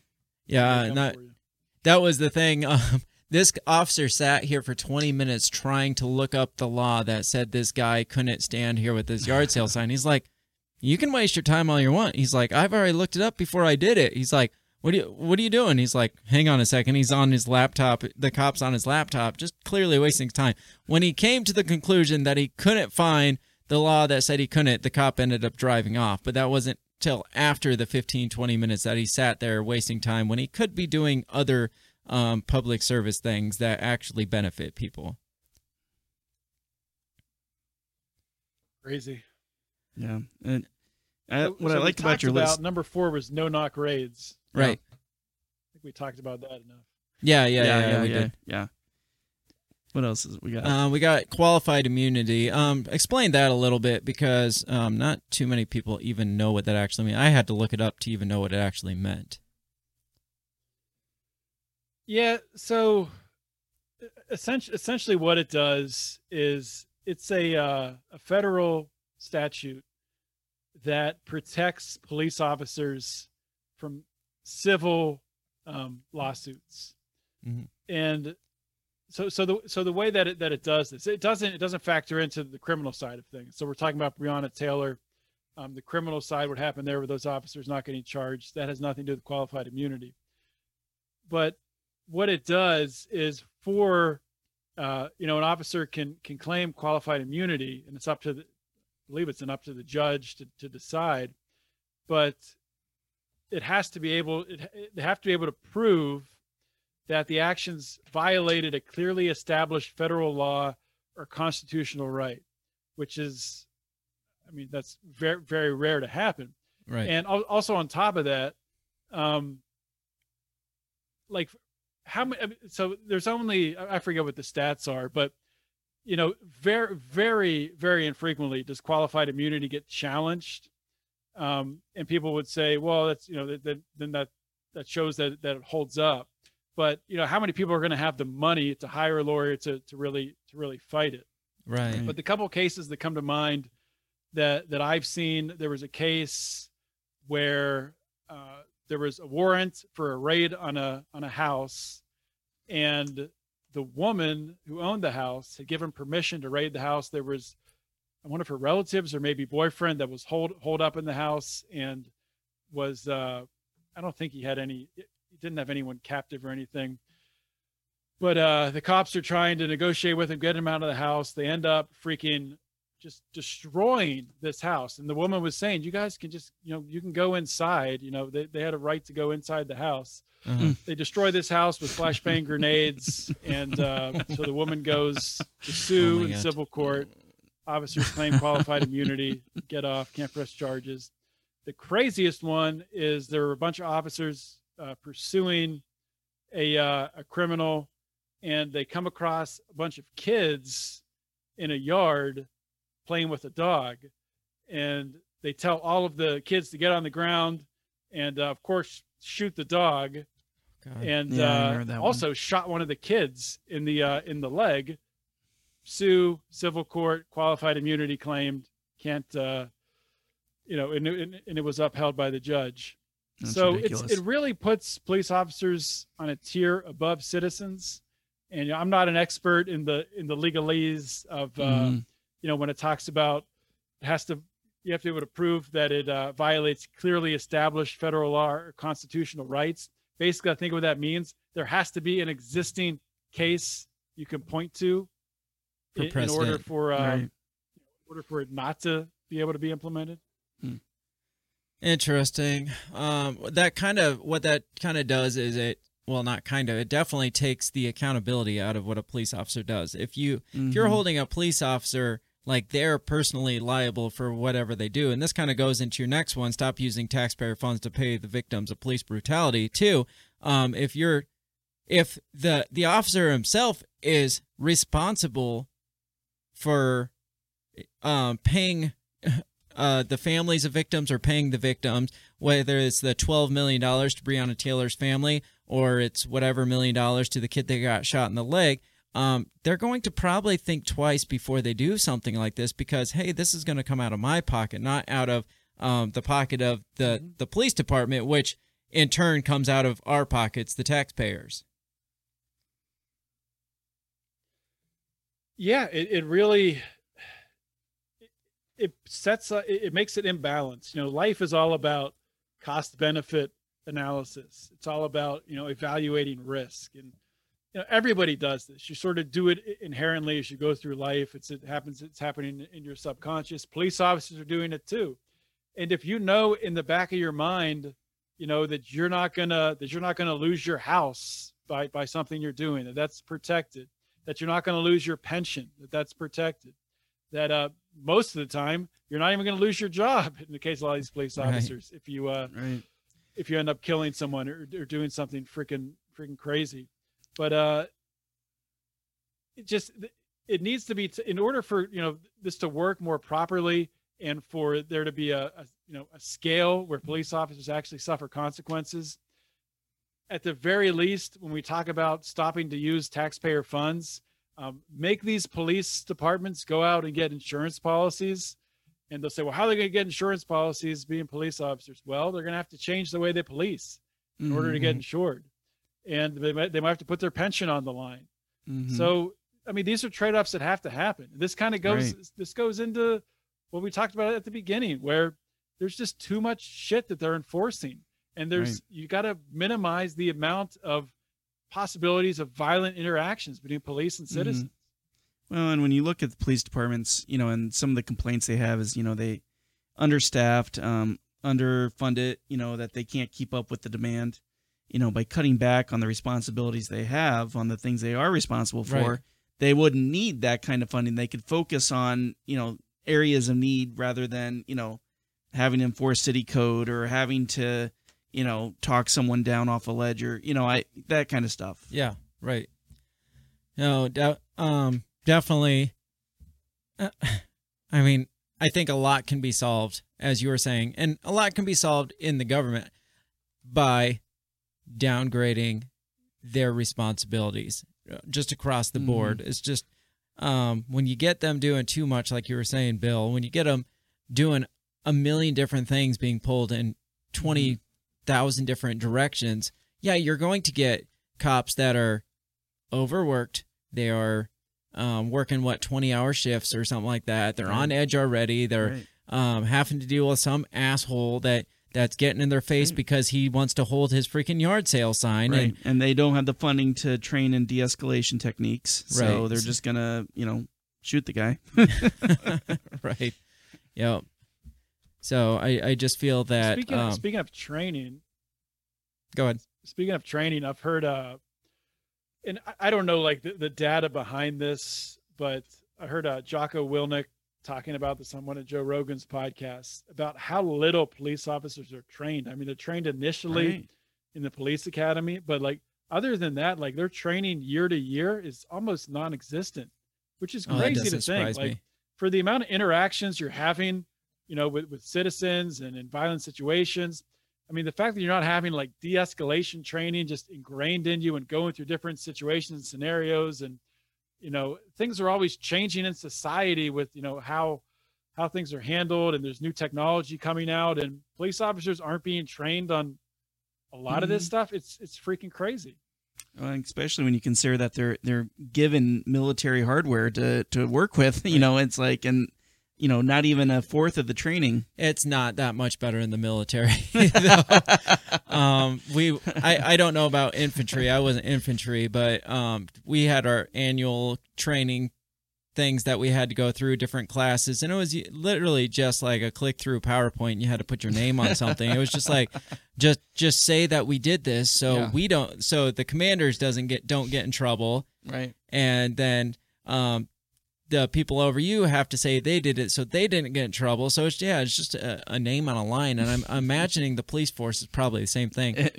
We did our annual rifle shooting, but still, even that wasn't you're going into combat. You're just laying down and shooting at a target. So it's not like you're being annually trained for these situations. Like I said, I don't know if it could be completely different for the infantry, the people that are doing it on a daily basis, but from my experience, it in the military is not that much better. And we were dealing with military vehicles and stuff like that too. So, so yeah, it doesn't surprise me at all, actually. Yeah.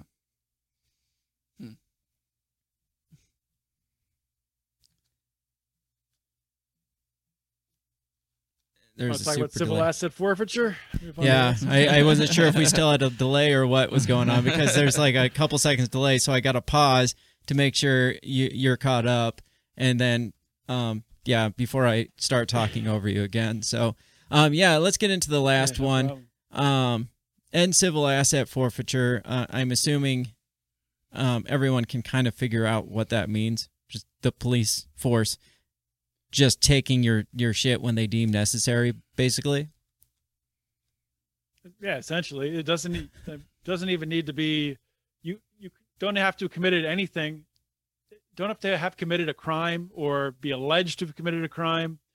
Just that it's just allows the police to confiscate any property that they allege could have been involved in a crime. So there was one case recently here in Pittsburgh where a lady was going through TSA checkpoint at the airport, and she was flying from Pittsburgh up to Boston, where she lived. She'd been visiting her dad in Pittsburgh, who was elderly, and he had $50,000 or something like that he'd been literally keeping under a mattress in his house because he didn't want to put it in the bank, but getting older, probably wanting to put it in a will or something like that, or maybe needing it for care later in life, so wanted to set it aside. He wanted his daughter to take it back to Boston and set it up, put it in a bank account. So she calls the TSA ahead of time and says, is it okay if I bring whatever it is, $50,000, $25,000 through security and fly in the plane into Boston? I'm doing this for my dad, blah, blah, blah. TSA says, yeah, sure, no problem. Just declare it. So she goes through doing that, follows all the steps. She's going through security, and they confiscate the money. They take all of the money because it could have been involved in a crime. Why would you be carrying this much money around? No one would be carrying this much money unless they were buying drugs with it. Because it's my money. So, I mean, terrible that happened. Thank God. Eventually, 6-8 months later, she gets the money back. But a lot of the time, that doesn't happen. A lot of times, this goes to buy. I think they can do anything they want with it. Right. They can buy TVs for the station. They can put it towards vehicles. They can do whatever the hell they want with the money. They have no requirement to give that money back. Yeah, there's no accountability with property, stolen cars, whatever. So that just stays in possession of the police department, or in the possession of the police department, whether they deem it's necessary to give it back or not. There's no protocol of where that's supposed to go or who that goes to. It just stays there at the police department. Yeah, I think it can. Yeah. I don't think there's a protocol for it. I mean, maybe some have their own protocols, but that's insane. That couldn't possibly be abused ever. Oh, right. Yeah. Well, I was telling Craig about how I was talking to a police officer, and he was showing me the camera system that they had put in, and it was from things that they had requisitioned from busts. So the big screen plasma TVs and the cameras and stuff were all things that they had gotten from people that they had busted. It's ridiculous. And then they brag about it. It's like, look at this. Oh yeah, he was completely cool bragging about it. Yeah, like, oh, look at this system I put together. So obviously, there are good reasons for seizing people's assets, like somebody who's a flight risk, like freezing their accounts. Is that the same thing, or is that something completely different? Well, I think it started with the mafia, is where civil asset forfeiture came from. Okay. Because they couldn't really put a finger on, they couldn't really prosecute these people because they couldn't, attach them to a crime. But they, would see, these expensive cars and items of luxury that sort of, gave the impression, where was this money coming from? There's no paper trail for it. So it gave them a mechanism to basically take their stuff, and then that was the way they were fighting back against the mafia. And all that does is piss them off and make them want to commit violence against you. So again, escalates things to violence when you're taking something from an already possibly dangerous person for basically no reason, no legal reason. It's just like, hey, I'm going to just take your shit. I mean, that's obviously going to escalate really quickly into a violent scenario when somebody's getting their stuff taken away from them. Yeah.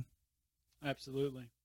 So, well, we are kind of pushing your time because you wanted to get out of here by 9, you said. So you have these, before we go, you have these things for police reforms.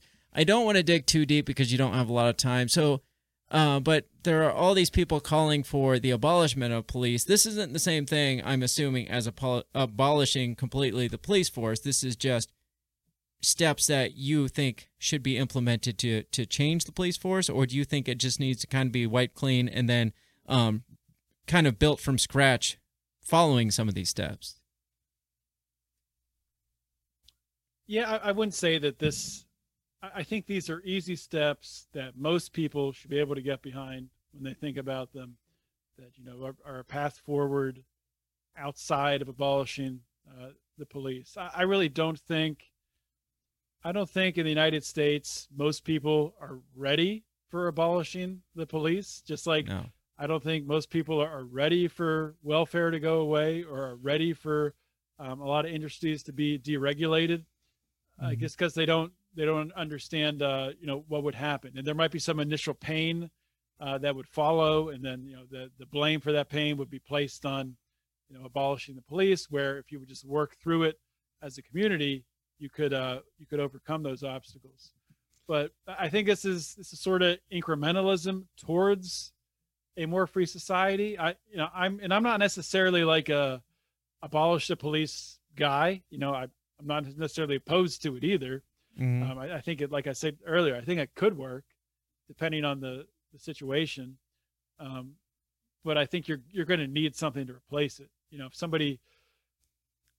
if you have a violent situation, if you have a standoff, if you have, you know, somebody causing mayhem in your neighborhood, in your town, you're going to need some sort of mechanism to fight back against it, to apprehend that person. Right. If you have a murderer on the loose, you got to have some way of tracking them down to bringing them to justice. So if you just get rid of police, you have to replace that with some sort of function that acts as police. So are you really abolishing police, or are you just abolishing the idea of the way police are acting now? And I think that all the people that are screaming for the abolishment of police I haven't heard a good case coming out of, like, say, Black Lives Matter or whatever these other groups are that are calling for the abolishment of police. I haven't heard a good argument of, well, what replaces that? It's just like, well, let's just end it and then go from there. It's like you can't do that in a situation like the police force that is supposed to be protecting life and protecting our freedoms and stuff like that, whether they are or not now. You can't just have this mentality of, well, just get rid of the bad and we'll figure out the good after we get rid of the bad. You have to have, like you said, something to kind of fill in that void, something to take place of it, so things can continue in a positive direction. If you just completely get rid of bad and just leave it to just go to complete shit, then it's going to go downhill really fast before it starts coming back uphill, in my opinion. Yeah, which is what I'm afraid is going to happen in Minneapolis, which I don't know if they're still moving forward with that. I believe they are, but I think they're backtracking as of like today. There was just an article I saw before we went on the air where they're backtracking now. So they're saying that we're not going to be able to keep that promise. Sorry. Because think about it. If you have, you know, businesses there that, you know, they're going to want some form of security. Right. You know, if there's a theft or something and they, you know, need to file a police report, or if there's a violent situation in one of their stores and they need some backup, are you going to bring your business into that town if there's no plan in place to protect you?